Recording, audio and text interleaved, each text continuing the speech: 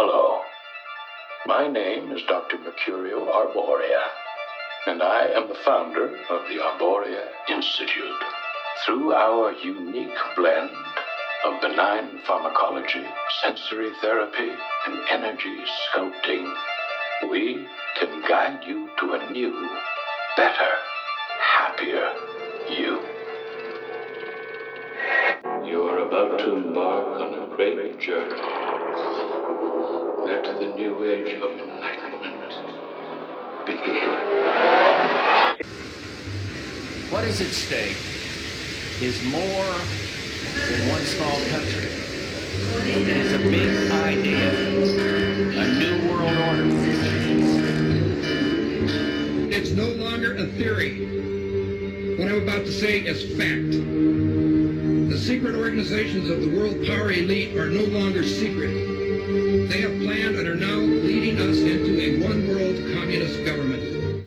Welcome, useless eaters, to the Odd Man Out podcast, where we talk about hidden history, deep political policy, occult deconstruction, economics, religion, and philosophy.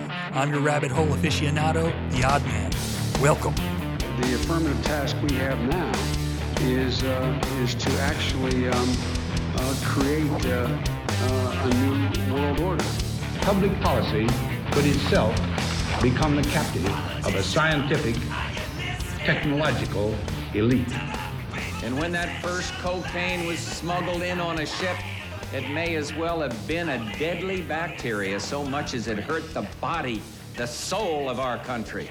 But take my word for it, this scourge will stop. Welcome, oddities, to another edition of the Oddcast. You know, it's weird. This is the second time I've tried to record this particular episode. The first time was several days ago, and I continued to have multiple problems, and it just seemed to be doomed to disaster. But I'm going to give it another shot here. And I just want to kind of cover Freemasonry once again, maybe some different aspects, some different quotes, because it seems to come up in nearly every subject that I study, nearly every conversation that I have. And recently, some of you have probably watched this, there's been a 5+ hour kind of documentary type thing that one of the former winners of the X Factor, Altian, I think is how he says it, Altian Childs. I guess the guy won in like 2010, 2011, performed for a while, and in the last few years he's kind of dropped off the face of the earth. So he resurfaced with this video on YouTube, and like I said, it's over 5 hours long. And it's pretty interesting, I have to say. I didn't know what to expect. Jack from Conspiracy or Just a Coincidence sent it to me, and I've seen quite a few clips of it played on Instagram. But if you want to look up the video, which I will of course put in my show notes, it's called X Factor Winner Reveals World's Secret Religion. And I've just been watching it in increments because, like I said, it's so long. But he really does a good job, I think, of really putting together all these pictures of different celebrities and different well-known people, figures, media figures and politicians, entertainers, sports stars, and they're making specific hand signs. And you know, guys, I've talked about these hand signs for a long time. I've posted pictures of different people making the same hand signs. Other people talk about it. You can see, like, I even started a Pinterest just so I could keep track of a lot of these pictures. So one of the main hand signs, if you will, that they make is the sign of Harpocrates, or the sign of silence, where they cover their lips. And normally they do it with one finger, and there's famous pictures of people doing this. Many famous pictures. And many famous people. And then also there is, of course, the one eye symbolism, somehow covering one eye, and they do it so many different ways. And then also there's the hidden hand, which goes way back. But he had on this video some pictures of people doing the hidden hand that I'd never been able to find, like Vladimir Putin and others, plenty of celebrities. And, of course, there's the fourth one, I guess, is making the sign of the triangle, of course. But, and I'm sure there are instances where these celebrities just do it because they've seen other celebrities do it. And it could be that the photographers or whoever's setting up the photography and the pictures, maybe they're telling them how to pose at certain times. And it could be that the people who are taking the pictures and kind of setting up the whole scene for the photography shoot are having these people do these signs and poses. But one thing I've noticed is usually if you see one person doing, say, the hidden hand, a lot of times you can find them doing other poses. And this video demonstrates that perfectly. Of course, in a 5-hour plus video, you can say a lot and show a lot, and he does, and it gets a little monotonous at times, but it's not anything you can't just forward through. But even the monotony is only that way because there's no sound in certain little parts of it, just so he can show different things. But one of the other cool things he does, he pulls out some quotes, lesser known quotes about Freemasonry, some quotes from the Satanic Rituals, which is the companion to the Satanic Bible by Anton LaVey regarding Freemasonry. And, I kind of, and I've said this for a long time, but a lot of people say Freemasonry is a huge part of entertainment. Obviously, there's a lot of these celebrities that seem to be involved in it, but there's all these connected organizations to Freemasonry. There's the Jesters and the Shriners. Of course, you have to be, or used to be, you had to be a 33rd to be a Shriner, I believe, or maybe that was a 32nd degree Mason. And then you could go on up to the Shriners, but I'm told now it's just the only qualifications are Master Mason from the Blue Lodge. And so, but there's all these other different ones.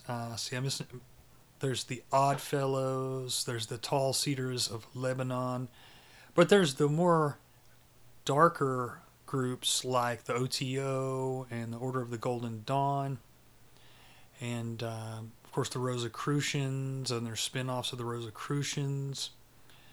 The Thelemic Union, I don't know if that is the Thelemic Union, Thelema, I don't know if that's a society all on its own or if that's part of the OTO. But of course there is Skull and Bones and a bunch of lesser known ones.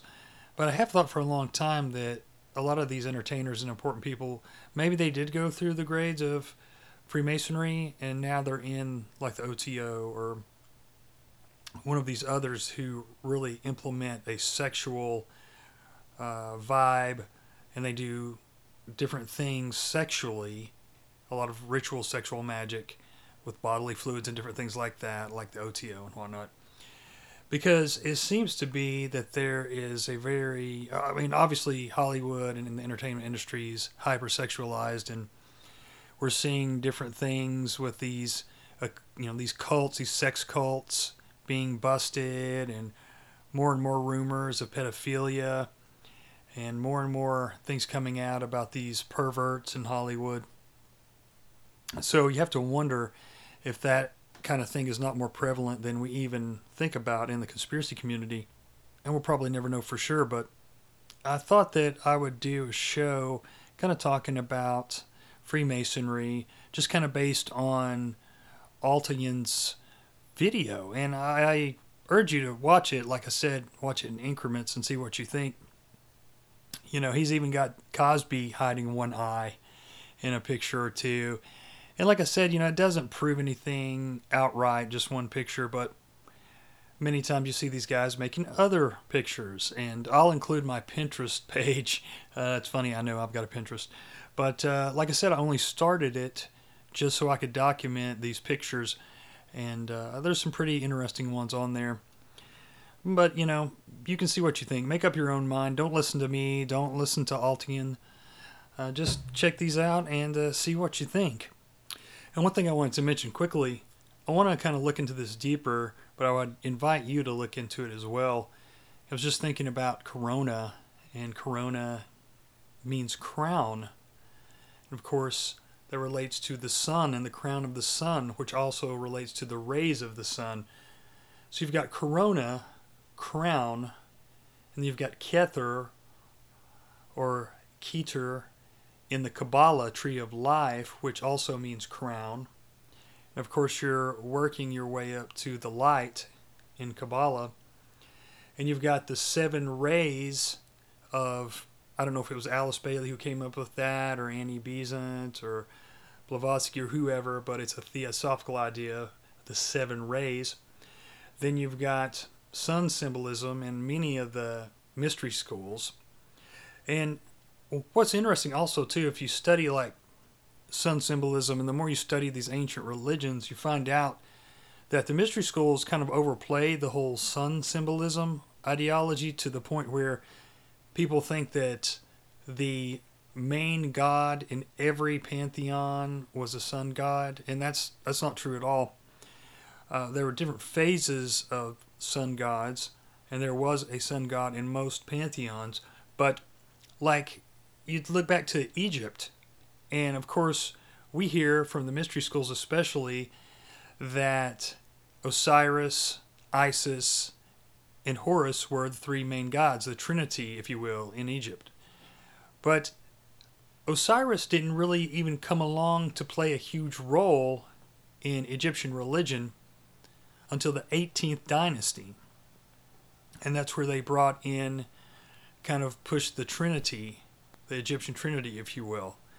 And I'm going to do a show on the Egyptian religion and Egyptian history eventually, but I've read some good books on it. And I just thought that was interesting. And you look at the Sumerian beliefs, and it wasn't that the sun god was the be-all, end-all of everything in there. So you have to kind of wonder why they have pushed this sun god theory to make people think that that was the main god in every pantheon. But that's just one of those things that's come about because it's one of the most easily accessible gods. You can just say the sun god and people relate to it because it's the one that they know the most. But anyway, it relates back to Corona, of course. And then Alice Bailey wrote the book Initiation Human and Solar. And one thing I've noticed in that book, it really seems to me like, because she keeps talking about the initiation process and describing it, and she's talking about a different process than the Freemasonry initiation. I don't think she ever really says exactly what secret society or faith or whatever that's from, but I suppose she's talking about theosophy. But I just thought that was interesting how it all connects. And then, of course, you've got the sun symbolism of the Jesuits, and you've got some would argue the sun shape, even though I have to say, a circle is probably the most common shape that anyone can ever imagine from the beginning of time. Also the square, and then the triangle. You just have to, you can't be overwhelmed by these shapes. You have to understand that these are basic shapes that are in every part of the world. Of course, they're just human nature to make these shapes because they're simplistic. But you've got the circle of the Eucharist in Catholicism. And then, of course, Masons travel east towards the sun, and Masonry's kind of all developed around moving towards the sun and moving towards the light. And, of course, you've got the light workers and that whole spacey kind of belief system. And, of course, Masons reach illumination, and you had the Illuminati. And, illumination, light, halo, aura, all relates back to Corona. And so if you think about all these mystery schools, these occult belief systems, and the part of the sun god in the ancient pagan religions, and then you put it together with Freemasonry and the other various modern secret societies, it's very strange to me that something called Corona and the coronavirus, and I know that we have had a coronavirus for years and years, but coronavirus, COVID-19, is the one to set about this great reset, which I always say is not just economic, it is spiritual, and it's this whole new age thing that they're trying to push to come to fruition. They're trying to manifest this new world, which they claim is going to be awesome and fair, and I've gone through all that crap. And we know that that's not possible here on Earth. It's never been possible. So I just think that, I don't know, you cannot overlook that. To me, you've even got the luciferase, or however you say that, that's in the, is it in the COVID-19 vaccine, I believe? Or one of the vaccines? I don't know. But anyway, I've talked about this stuff so much now I'm forgetting it. But all these things seem to be linked back, or I believe they're linked back, and makes me twice as suspicious of Corona, of the Poke, and everything else. It seems like there's just too many. I mean, if these different mystery schools and secret societies hadn't put such emphasis on the sun and different aspects of the sun, then Corona wouldn't be as big a deal, the word Corona. But I'm very, very, very suspicious of it, and I have to wonder if there's not a lot of different organizations in cahoots who have these New Age beliefs. And they're also exploiting other people who think left-brained, with really thinking with their heart on their sleeves, which to a point is good, but then you have to use common sense, because if you allow yourself to be used emotionally, you may end up supporting something that's evil and twice as bad as what you thought you were fighting against. So I hope that makes some sense. I was just rambling on, but I think that it's kind of important to think about these things and point these things out to people. And I'd like for other people who know more about Kabbalah and Kether and these other aspects to look into this. And hopefully people smarter than myself can compare some of this symbology and maybe even bring up more words and things that would go along with Corona that relate directly to esoteric belief systems. And I have people say, well, why do you always talk about Freemasonry? People get mad because they're sympathetic to it. And a lot of people who delve into these New Age beliefs and belief systems, that's all related to Freemasonry, so they become offended. But I try to say that I'm not... I haven't come out and just been a total anti-Mason. I realize that there are people who are good, who are Masons, and are not part of this whole New World Order plan. Michael Witkoff, in his book On the Masons and Their Lies, he was a Freemason. Now he's an Orthodox. I don't know if he's a priest or not, but I know his religion now is Orthodoxy. And he wrote this book. And he says here, it's a quote from Albert Pike from Morals and Dogma. And he says, in the 8th degree, the intendant of the building, Pike goes as far as to say that, quote, it is the province of Masonry to teach all truths, not moral truth alone, but political and philosophical and even religious truths, so far as concerns the great and essential principles of each. In another part, it says in the introduction of Morals and Dogma, Pike says, quote, Masonry is the great peace society of the world. Now that sounds like the UN, right? Wherever it exists, it struggles to prevent international difficulties and disputes and to bind republics, kingdoms, and empires together in one great band of peace and amity. Of course, that's this whole theory of this one world utopia.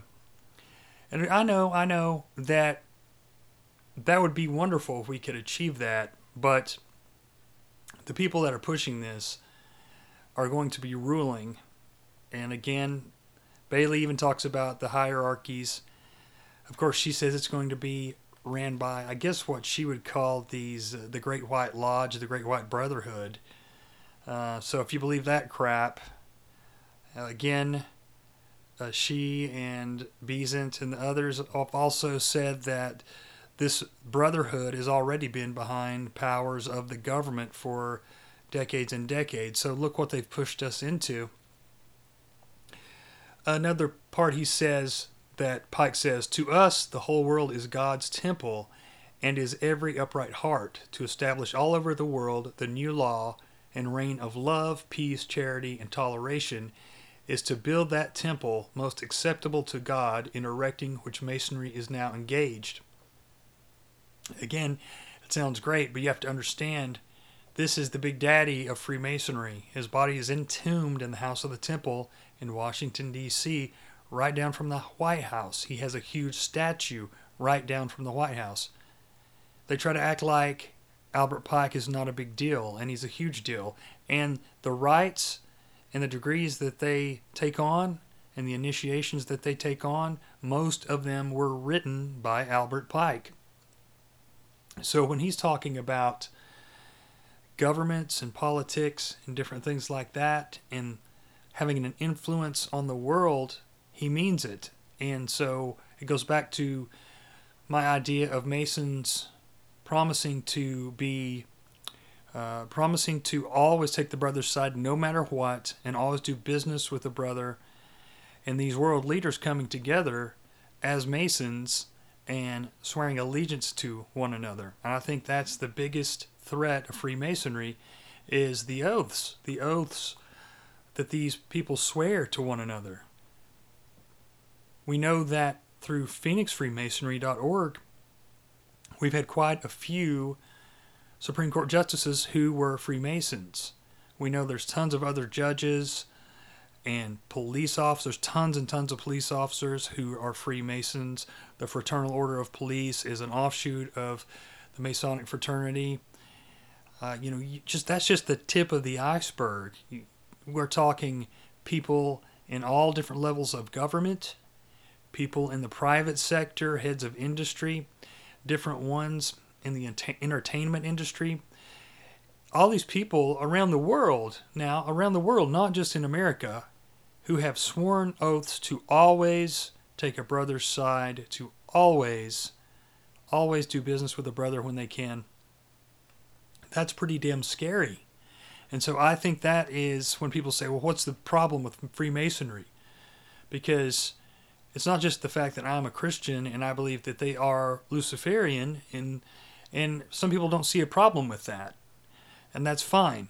But to me, anyone, whether they're a Christian or not, an atheist, anybody should be able to see that this is a huge problem, a potential problem with these secret oaths to one another. I mean, it's a way to...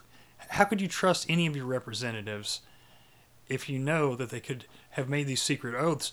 And I talk also about, the dual citizenship that the American government allows the representatives to have, and that's another aspect of who knows who's allegiant to whom, So this is just another aspect, another layer onto that of wondering who these people are allegiant to, who these people answer to, or who are these people going to try to protect. And I can't remember if I have mentioned this quote by Pike from Morals and Dogma. I probably have, but I think we can mention it once again. I don't think it'll hurt at all.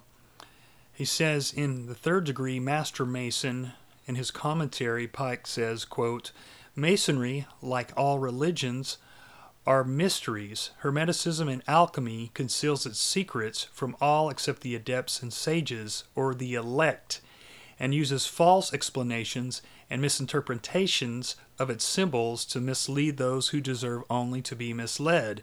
So Masonry jealously conceals its secrets and intentionally leads conceited interpreters away." Henry Clausen says, and this is from the Michael Whitcoff book as well, Henry Clausen, a 33rd degree Sovereign Grand Commander of the Scottish Rite, says, quote, "An initiate may imagine he understands the ethics, symbols, and enigmas, whereas a true explanation of these is reserved for the more adept." And we know that Manly P. Hall talks about how Freemasonry is a secret society within a secret society. So Hall, I think he talks a little bit more about how they hide things from the lower levels. And so you wonder, and that's why I can't hold a huge grudge against these lower level Masons, because they don't even know what's going on. at the higher levels. And I think this is pretty important because I've talked about liberty for years and years, but you have to understand and keep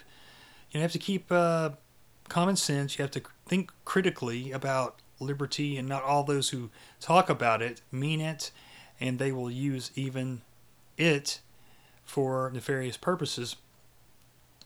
Witkoff says here that the Frenchman Louis de Bonald said, quote, "The cry liberty, equality, fraternity, or death was much in vogue during the Revolution. Liberty ended by covering France with prisons, equality by multiplying titles and decorations, and fraternity by dividing us. Death alone prevailed." He says the same sentiment was expressed more recently by Roy Campbell when he said, "More people have been imprisoned for liberty, humiliated and tortured for equality, and slaughtered for fraternity in this century than for any less hypocritical motives during the Middle Ages." And by the way, going back to Lucifer, I know that many Masons will say that Lucifer represents Venus, and Venus is a false sun or a false light that comes before the actual sun. So the Masons actually look to the sun for the light, and that is their light. So to be fair, I want to say that because I did mention Lucifer earlier. Now, another thing that I talk about all the time is these different Masonic authors have completely different ideas of the origin or the origins of Freemasonry or the meaning of certain symbology.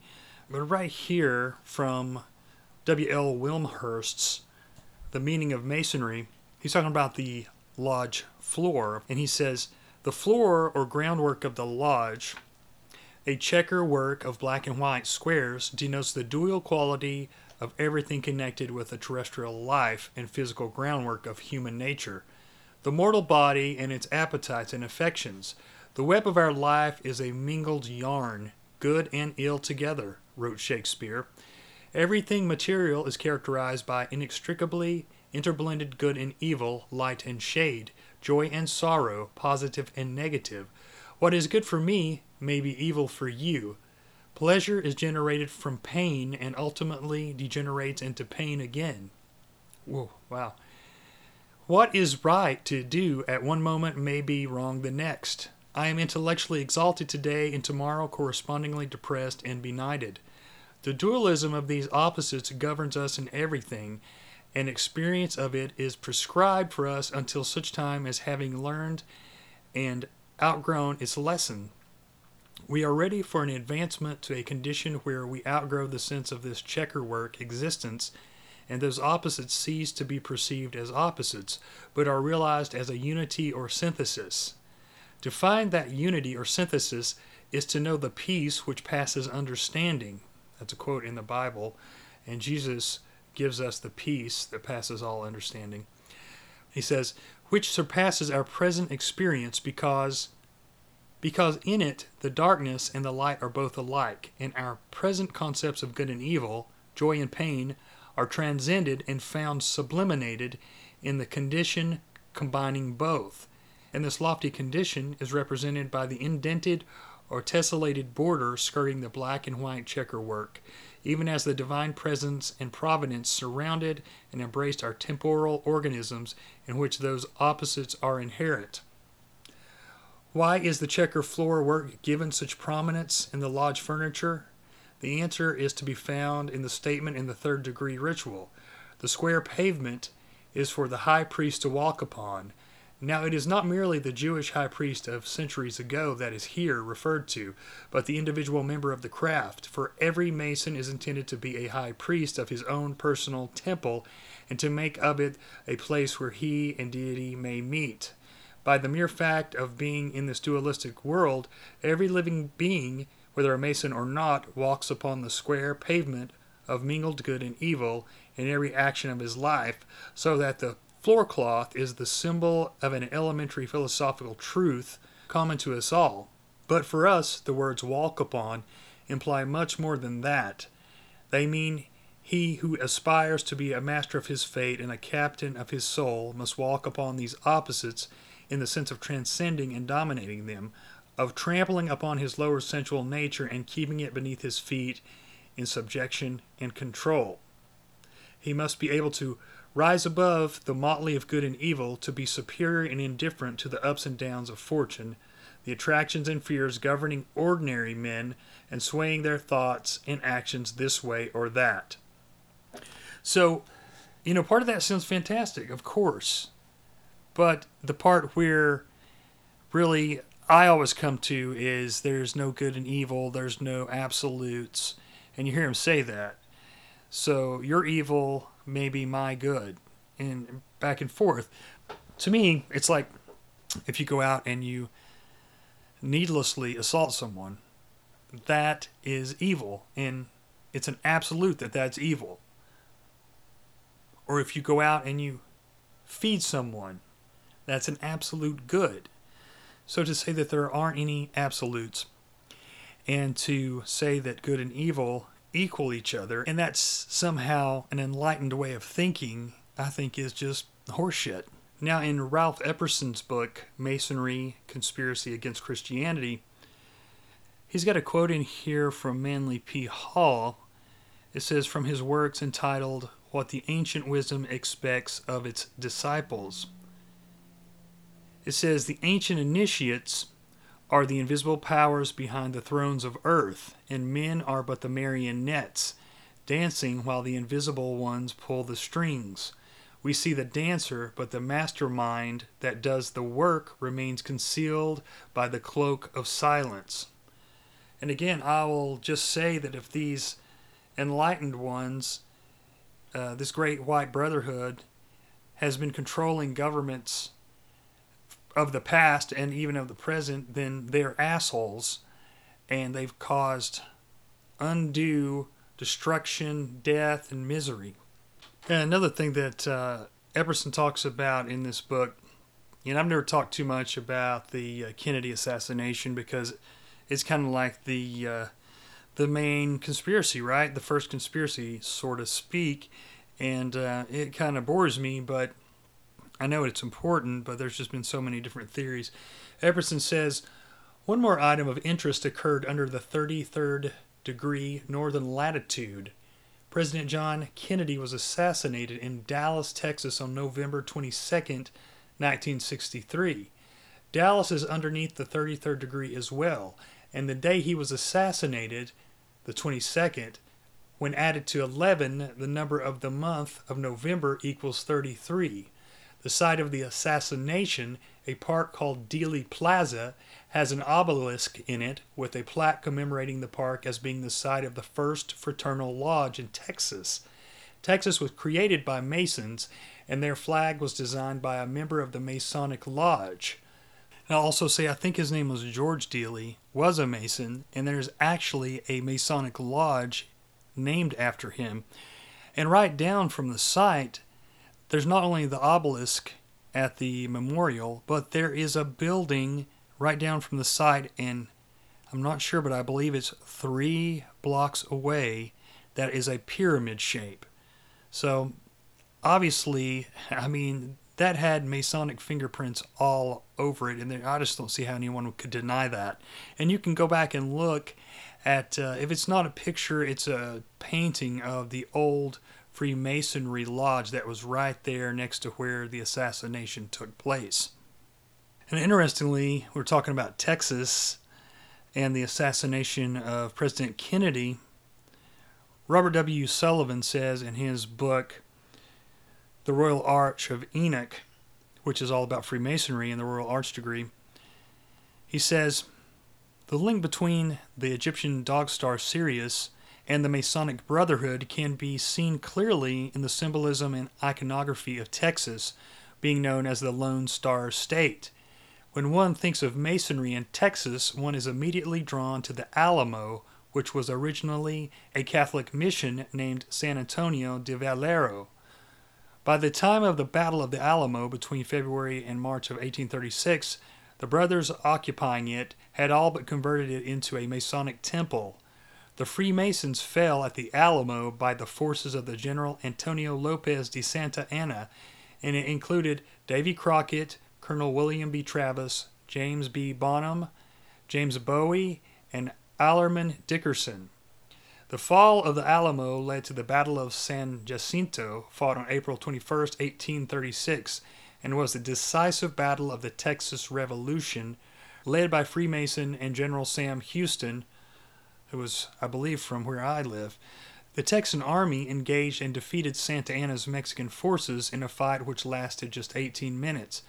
The Alamo aside, many Freemasons also contributed substantially to the fight for Texas independence and are at the core of Texan history. These included, as mentioned, Sam Houston, as well as David G. Burnett, Lorenzo de Zavala, Thomas Rusk, Mirabeau Bonaparte. He says, in reply to a toast complimentary to the Masons of that republic, observed, Texas is emphatically a Masonic country. All of our presidents and vice presidents and 4/5 of our state officers were Masons. The 5 points of fellowship form a pentagram, the symbol within Freemasonry for the dog star Sirius.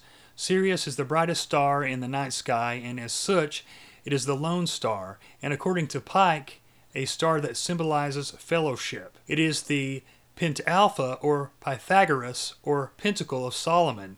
It has 5 lines and 5 angels, and is among Masons the outline or origin of the 5-pointed star, an emblem of fellowship. When Texas joined the Union in December 1845, it was not only the largest state, but arguably the brightest Masonic state in the country. Texas is thus known as the Lone Star State. The iconography can be seen on the Texas flag and its Great Seal. Regarding the flag, the dark blue background suggestive of the nighttime sky, and the white pentagram is the blazing star Sirius. While on the Great Seal, the pentagram is the central symbol of focus. The admission of Texas to the Union not only paved the way westward for the inclusion of more American states, but it made the United States a truly continental nation, which was at the heart of our Masonic founding fathers from its inception. That is, again, Robert W. Sullivan from his book, Royal Arch of Enoch.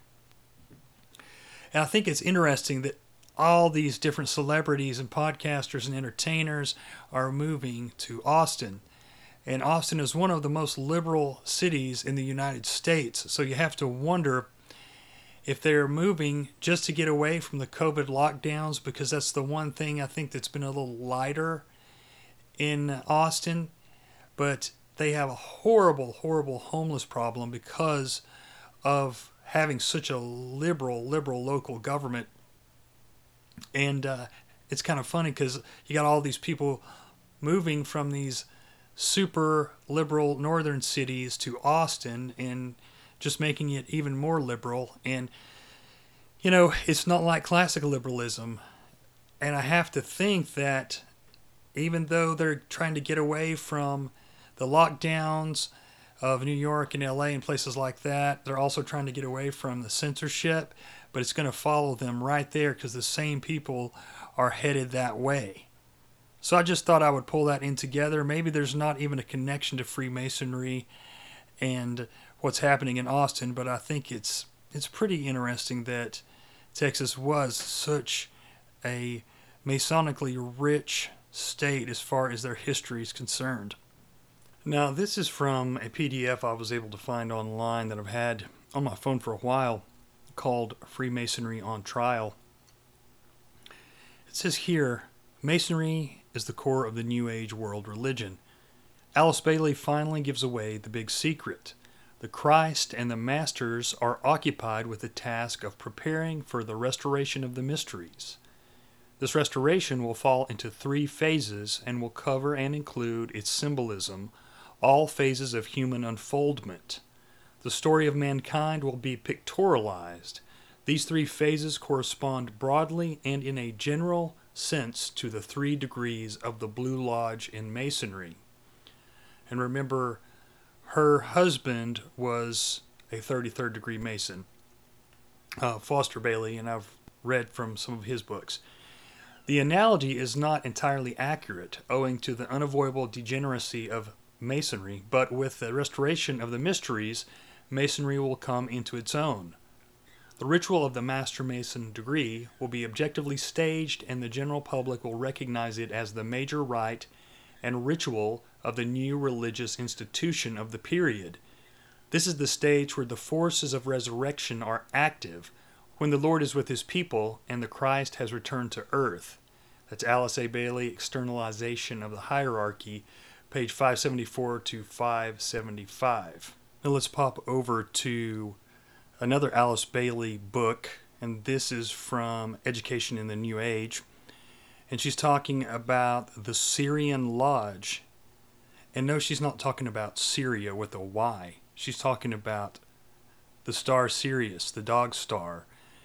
She really thinks that there is a lodge on Sirius, and that her husband wrote in that one book that Freemasons may return to the Sirius Lodge eventually. But she says here, and I think this, listen to this because I think this has something to do with Build Back Better, the UN, and the Great Reset.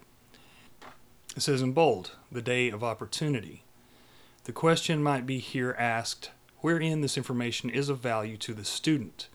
In illustration of this, it would be wise if students would ponder the significance of the coming in of the present ray of ceremonial law or magic.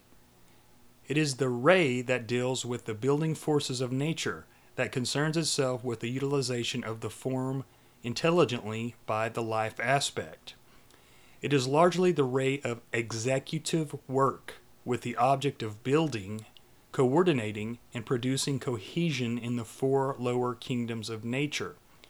It is distinguished largely by the energy which manifests itself in ritual. But this word, ritual, must not be narrowed down to its present use in connection with Masonic or religious ritual. Its applications is far wider than this, and includes the methods of organization which are demonstrated in all civilized communities, such as in the world of commerce and of finance, and the great business organizations everywhere to be seen. Above all, its interest lies for us in the fact that it is the ray which brings opportunity to the Occidental races, and through the medium of this life force of executive organization, of government by rule and order, by rhythm and by ritual, will come the time wherein the Occidental races, with their active concrete mind and their vast business capacity, in initiation we must remember upon a ray which is temporarily recognized as a major ray. A larger number of the initiates and those who have obtained adeptship in this last cycle have been Orientals, and those in Hindu bodies. This cycle has been dominated by the sixth ray, which is just passing out, and the two preceding. In the preservation of this equilibrium, the time now comes when a period of attainment by Occidentals will be seen, and this upon a ray suited to their type of mind. So they write about all these different things, and they put a lot of these words in there that don't really mean that much, that just sounds really fancy, and it makes people kind of confused, and you can see why people would not want to listen or try to read this stuff. But let's go to Sirius. I was talking about that a minute ago. Let's check out some of the quotes she has about Sirius. It says here, it's talking about planetary, used by a planetary logos for initiatory purposes and for the third, fourth, and fifth major initiations, with the two higher. At the planetary initiation, the rod of power, wielded by the solar logos, is charged with pure electrical force from Sirius, and was received by our logos during the secondary period of creation, from the hands of the great entity who is the presiding Lord of Lords of Karma. He is the repository of the law during manifestation, and he it is who is the representative in the solar system of that greater brotherhood on Sirius, whose lodges are found functioning as the occult hierarchies in the different planets.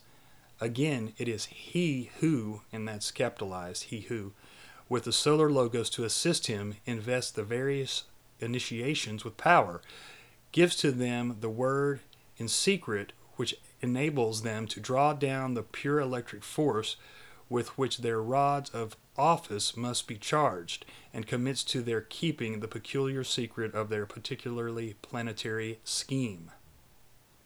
A couple of pages over, Those who pass away from the earth after the fifth initiation, or those who do not become masters in physical incarnation, take their subsequent initiations elsewhere in the system. All are in the logoid consciousness. One great fact to become borne in mind is that the initiations of the planet or of the solar system are but the preparatory initiations of admission into the greater lodge on Sirius.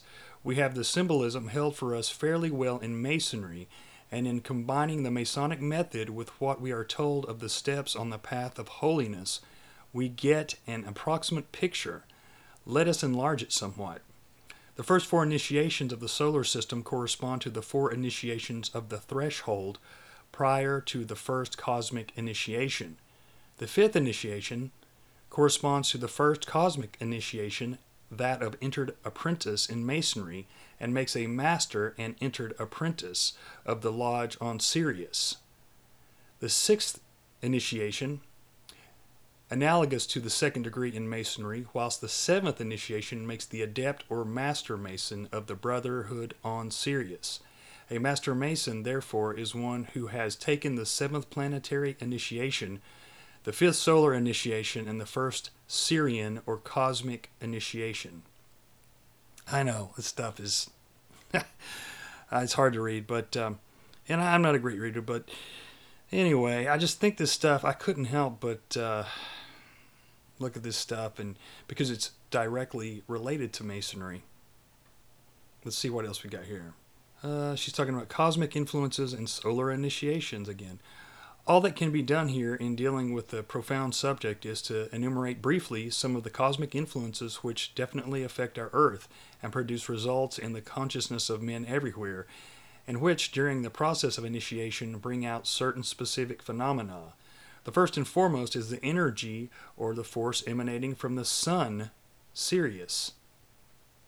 Now, sun isn't capitalized, but Sirius is. If it might be so expressed, the energy of the thought or mind force in its totality reaches the solar system from a distant cosmic center via Sirius. Sirius acts as the transmitter or the focalizing center whence emanate those influences which produce a self-consciousness in the man. During initiation, by means of the rod of initiation, acting as a subsidiary transmitter and a powerful magnet, this energy is momentarily intensified and applied to the centers of the initiate with terrific force. Another type of energy reaches man from the Pleiades, passing through the Venusian scheme to us, just as the Sirian energy passes through the Saturnian. It has a definite effect upon the casual body and serves to stimulate the heart center. And that has Sirius in that book several other times, but, I don't want to get too boring with it, but I just wanted to point out that Foster Bailey was the 33rd degree Mason who wrote books about Freemasonry and talked about Sirius and getting back to that lodge, and obviously Bailey is on track with him. And so here is, let's see, they mention Masonry a few more times in this book.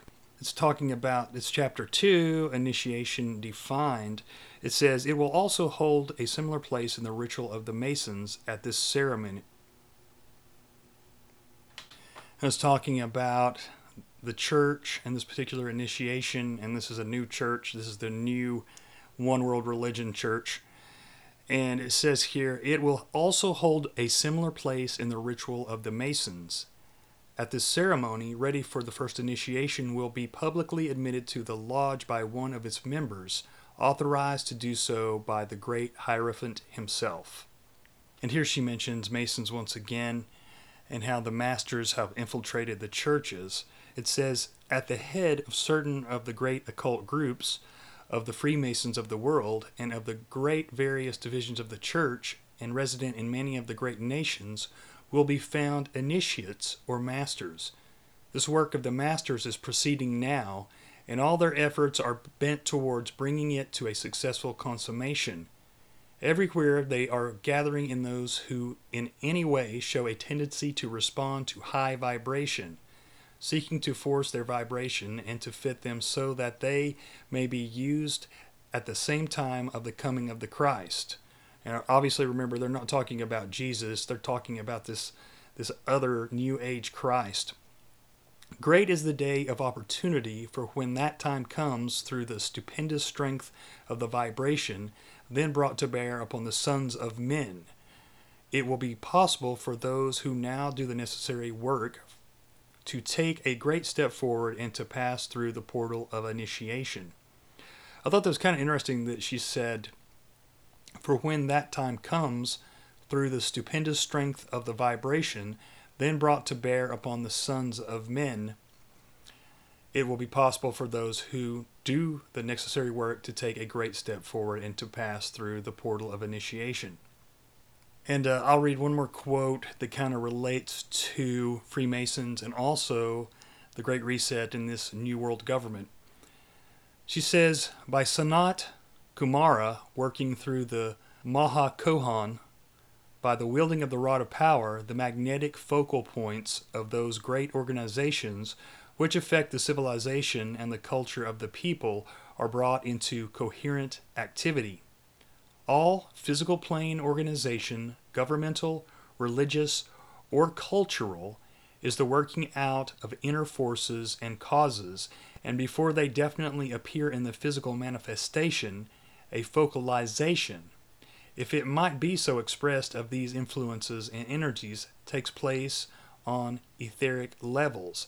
The organization of the Freemasons is a case in point. It has two magnetic centers, one of which is in Central Europe.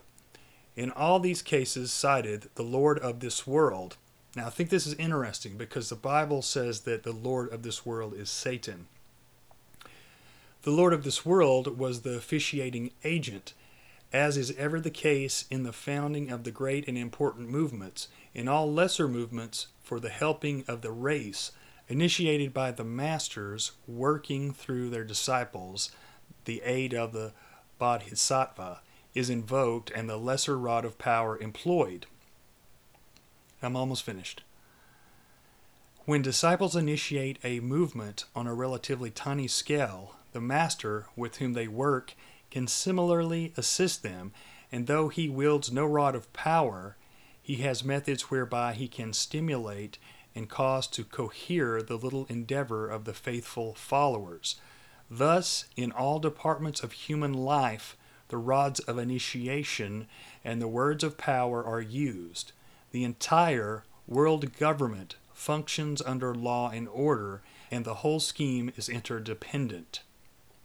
And I probably should mention that I've been reading this book by Annie Besant, and she was the head of the Theosophical Society before Alice Bailey. So Besant came after Blavatsky, and she was also big in the Fabian Socialist movement. And she was a big time, all three were into Buddhism, but she seemed to be even more so. She seemed to be the one who was more on the kind of hippie-ish side, and she, like I said, came in after Blavatsky, so she was big in the earlier part of the 1900s. But she actually wrote a book called Inner Government of the World, which I've been reading. Now, she wrote this, I think, before the United Nations was formed, and maybe even before the League of Nations was presented. I think she did. This was early on. But, it's hard to read because it's got so much of the Buddhist mumbo-jumbo, but again, she claims that these Brahmins and these the Great White Brotherhood, these people, or not people, these, I guess you call them gods, which I think are fallen angels if there's anything to it, have already taken over the government and have been in control even back then and leading these governments to this utopia. Another thing I'll mention quickly, another book by Alice Bailey, and I'm not going to read another quote, but she talks about the white and the black lodges. And she even mentions in there that the Black Lodge is slowly taking control, which I thought was interesting, and I want to find out more about this. I remember a band I used to really like, Anthrax, had a song called Black Lodge, and I never really looked into the meaning of the song, but anyway, I thought that was interesting, and I hope to find out more about that. And another thing I wanted to briefly mention before we end this, Altian, in his video about Freemasonry, he mentions the Satanic Rituals, the book that Anton LaVey wrote as a companion to the Satanic Bible. And LaVey says, Satanic Ritual is a blend of Gnostic, Kabbalistic, Hermetic, and Masonic elements, incorporating nomenclature and vibratory words of power from virtually every mythos. And he also says, in a couple pages down, he's talking about this 1 degree ritual. It's called Elaire et Passe, obviously French. He goes on to say the numerous manifestations of Satanism in Masonic ritual, for instance, the goat, the coffin, the death's head, etc., can easily be euphemized, but the rejection of certain values demanded by Elaire et Passe cannot be cloaked in accepted theologies. Once the celebrant has taken the degree, he embarks upon the left-hand path and chooses hell in place of heaven. Besides being both ritual and ceremony, the stifling air, which is an initiation by the Templars, is a memento mori carried to its highest power. Requirements for performance. The chamber must either be black or mirrored. A mirrored chamber provides greater confrontation for the celebrant, making him hyper-conscious of his role. Mirrors also serve to rob the soul, according to the old tradition. An austere chair is provided in which the celebrant sits during the first part of the ritual. The coffin may be of any type, although a traditional hexagonal style is recommended, as this is the type depicted in the actual sigil of the 6th degree of the Templars, and combined with the skull and the crossbones, is retained in Masonic symbology. The coffin must be large enough to accommodate 2 persons, hence special construction or modification is likely to be necessary. I could go on and on about that, but I just thought that was interesting, and I think there's a couple other mentions of Masons in here, or Masonic traditions. Let's see here. Again, he's talking about this ritual, Elaire et Passe. He says the fraternal attainment conferred by Elaire et Passe would correspond to the 34th degree of Masonry, if such a grade existed. The present Scottish Rite ends at the 32nd degree, Master of the Royal Secret, with additional degree conferred under honorary circumstances. Correspondingly, exalted status is attained in the York Rite Masonry at its 10th grade, which carries the title Knights Templar. The original Templars' Rite of the 5th degree symbolically guided the candidate through the Devil's Pass in the mountains separating the east from the west, the Yazidi domain. At the fork of the trail, the candidate would make an important decision, either to retain his present identity or to strike out on the left-hand path to Shambhala. And of course, Bailey talks about Shambhala quite a bit, where he might dwell in Satan's household, having rejected the foibles and hypocrisies of the everyday world. A striking American parallel to this rite is enacted within the mosques of the ancient Arabic order of the Nobles of the Mystic Shrine, or the Shriners, an order reserved for 32nd degree Masons. The nobles have gracefully removed themselves from any implication of heresy by referring to the place beyond the Devil's Pass as the domain where they might worship at the shrine of Islam. Of course, we know that the ancient Arabic order of the Nobles of the Mystic Shrine are the Shriners. Elaire et Passe is impossible to perform without an indiscreet degree of blasphemy towards the Christian ethic, hence its exclusion from the Masonic ritual, thereby halting any further progression beyond the 33rd degree Scottish Rite and 10th grade York Rite level. The Order of the Rosy Cross of Aleister Crowley's magic curriculum provided an interesting comparison in its 7th degree, Adeptus Exemptus. In that rite, the alternative to taking the left-hand path was to become a babe of the abyss, which is not as contradictory and confusing as it sounds, if one considers Crowley's oft-times Machiavellian modus operandi. Crowley was nobody's fool, simply set up a magical maze so that students whose consciences would only allow them to tread the right-hand path would nevertheless wind up on the left hand. Fortunately, Precious few of Crowley's disciples progressed as far as the Adeptus Exemptus, thus neatly preventing problems that might have arisen from such a rude spiritual awakening. The overtly anti-Christian sentiments of the ceremony of the stifling air classified it as a black mass, according to the accounts that were employed to indict the Templars. Well, I fumbled through that, but you kind of get the picture there. You know, I mentioned this on the show before, but Anton LaVey's real name was Howard Stanton Levy. So I think he was originally a small hat, and I don't know if that really has anything to do with it, but one of the interesting things about him is his wife, the wife that when he died he was married to, I can't remember her name right offhand, but I think it was Blanche Bartow, if I remember correctly. She wrote a book called The Secret Life of a Satanist. Now, the interesting thing was, before she got married to him, she was his office manager. And she wrote this book, so she says that he told her that he used to deal arms before he took on the whole Satanist thing and kind of made his money with that and made his fame with that, and even claimed that he sold those arms to the Jewish state of Israel. And hey, that's her saying that, so take it for what you will. But, we're talking about the guy who created the Satanic Church, so anything is possible, I suppose. And supposedly, LaVey's got this quote: "The first time I read the Protocols of the Elders of Zion, my instinctive reaction was, so what's wrong with that?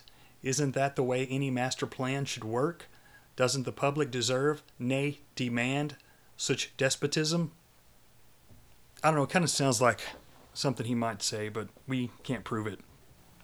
I appreciate you listening, as always. Hope you have a great week. I look forward to bringing you the next show, and I'll give you a little teaser of what that's about. I'm going to be covering Michael Aquino and the Temple of Set, and I think you've heard people mention this before.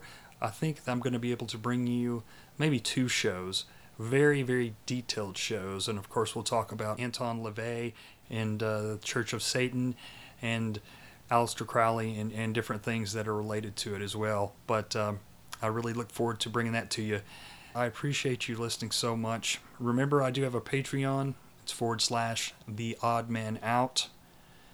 If you want to give me some love, if you, I work in a kind of a value for value model. And so if you got value out of this, then you can help me out if you feel led to. Also, I ask you to please share the show. And if you get time, please give me a good rating, because it does help. Like I said, we're fighting these well-funded corporations. But, hey, I got to stand for what I believe in. And what I know to be wrong, I'm going to stand against it. So, with that, I'm just going to say cheers and blessings to you all. And remember, their order is not our order. See you guys.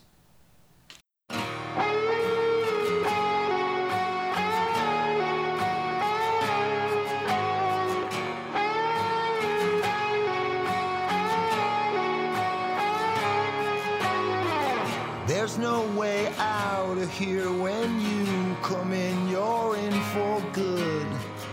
There was no promise made, the part you played, the chance you took. There are no boundaries set, the time, and yet you waste it still.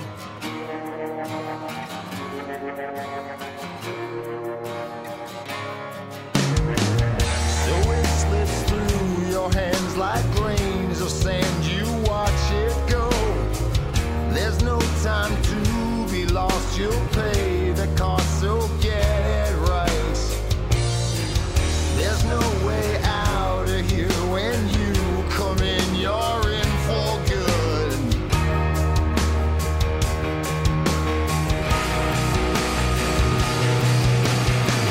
Your life slips through your hands like grains of sand, you watch it go. There's no time to be lost, you'll pay the cost if you say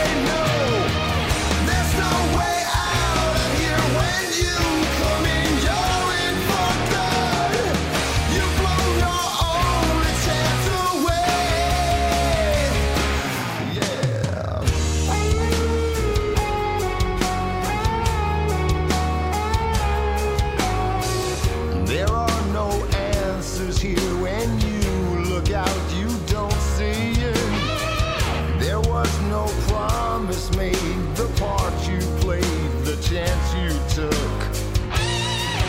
There's no way out of here when you come in, you're in for good.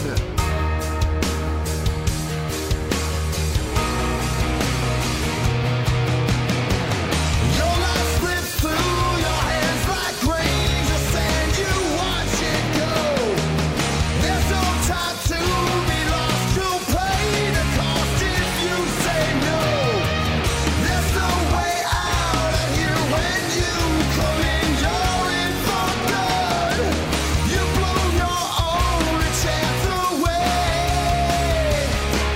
Yeah.